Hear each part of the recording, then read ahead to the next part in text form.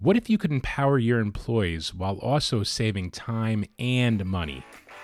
That and more coming up on the marketingandservice.com podcast.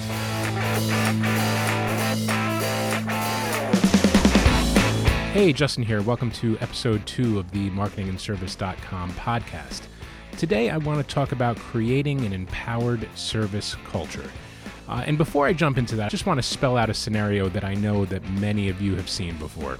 Picture yourself in line at the grocery store on a busy day. It's a long line. You've already been waiting for quite some time, and the person in front of you has a price discrepancy. The box of macaroni and cheese the person in front of you is trying to ring out was supposed to only be on sale for 99 cents, but instead they were charged $1.99, and they would like that $1 back.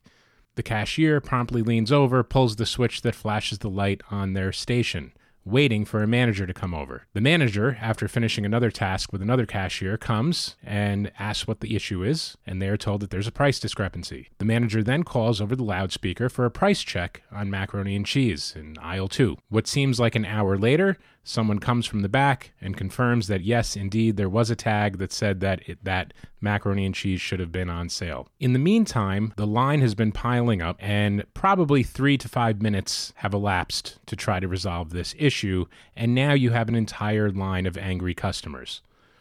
Now, I know you've seen this before, and if it wasn't at the grocery store, you've seen it happen somewhere else.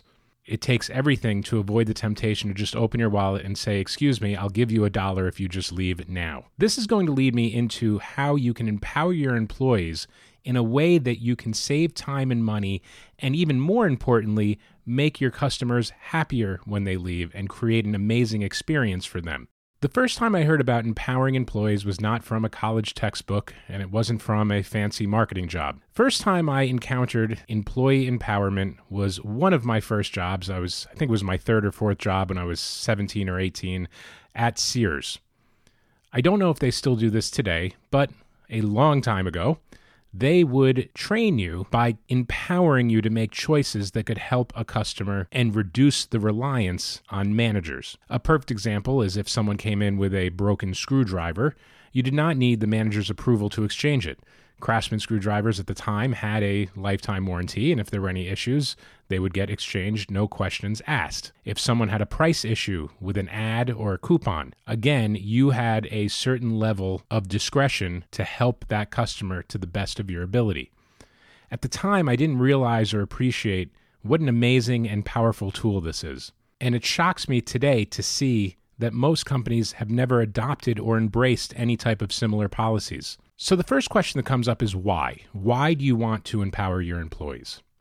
The bottom line is that every touch point with a customer is a marketing opportunity. If you could put progress meters on each customer, you would put them for trust of you, trust of your company, and trust of the products that you are selling.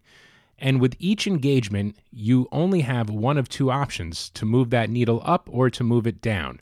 You could probably just let it stay static in the middle, but that's not very exciting and will likely not lead to long-term relationships. So think about when a customer has an issue, they really want it resolved quickly and efficiently with as less time wasted as possible. You know, it's interesting, when you talk about online sales, you always hear about the frictionless experience, and that means that you want the fewest number of clicks possible. You want the process from adding something to the cart to checking out to be the easiest thing in the world.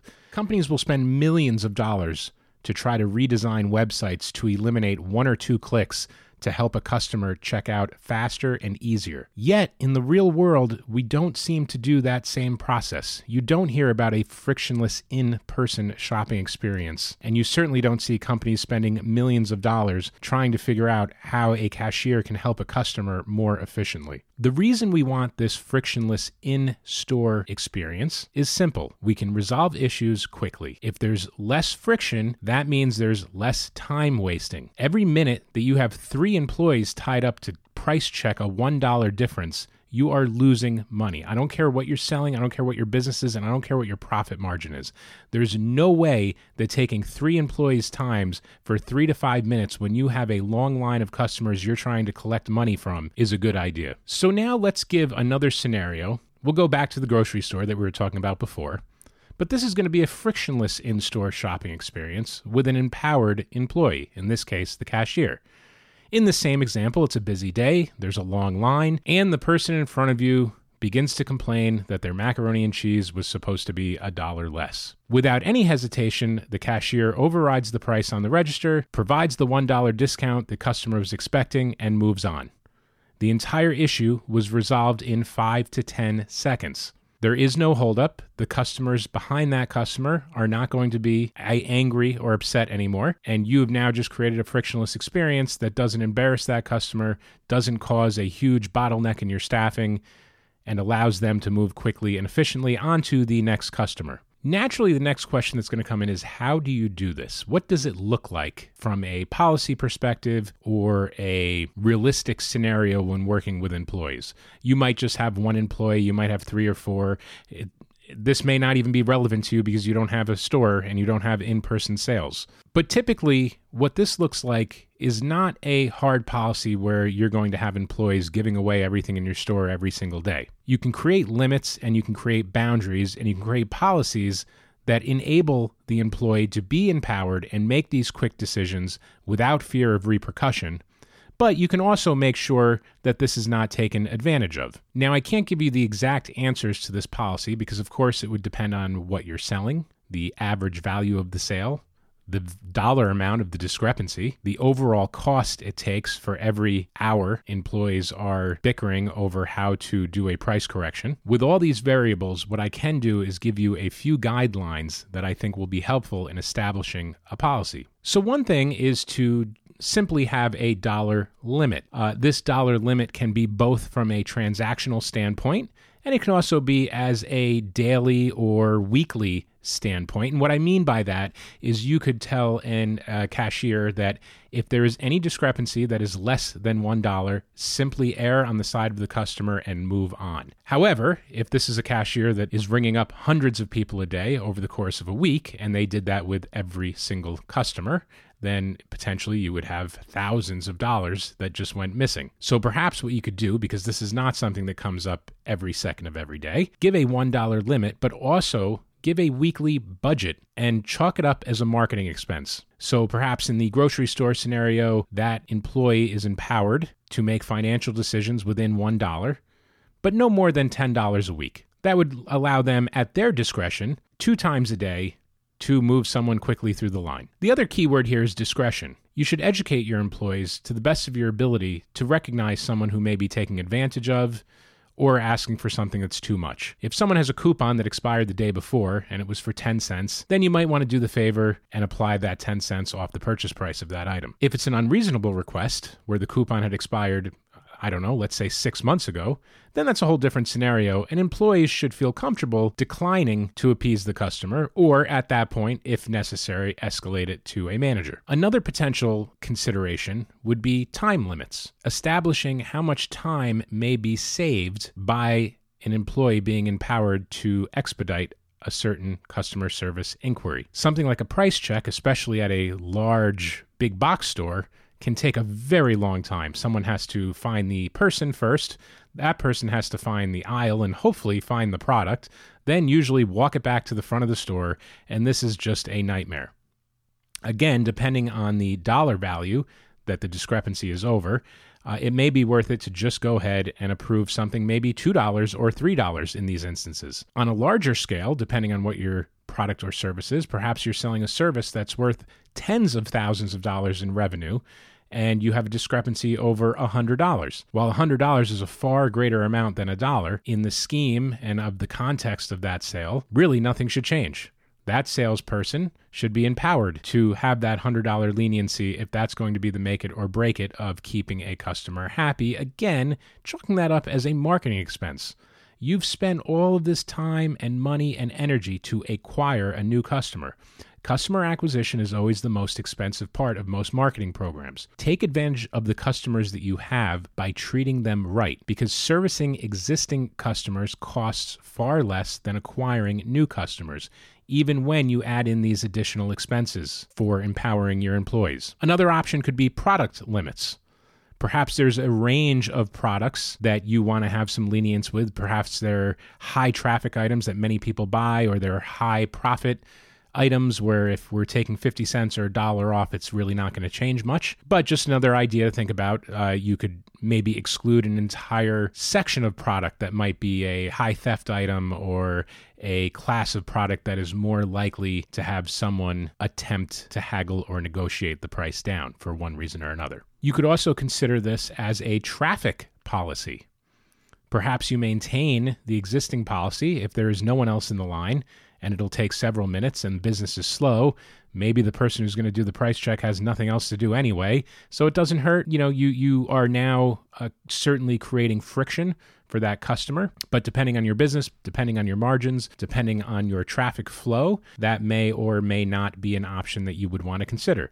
Obviously, if it's a busy day, move people through as quickly as possible and don't hold up the lines. Now, part of this framework would also be some type of monitoring and reporting, because you do need to know when this happens. There should be a policy that supports employees providing feedback to management on these actions. So if an employee gives the $1 discount, they would have to put a little note on the sale, whether it's in the point of sale or whether they have a little book with their budget, but something that would document why they did it or what happened or what the reason was.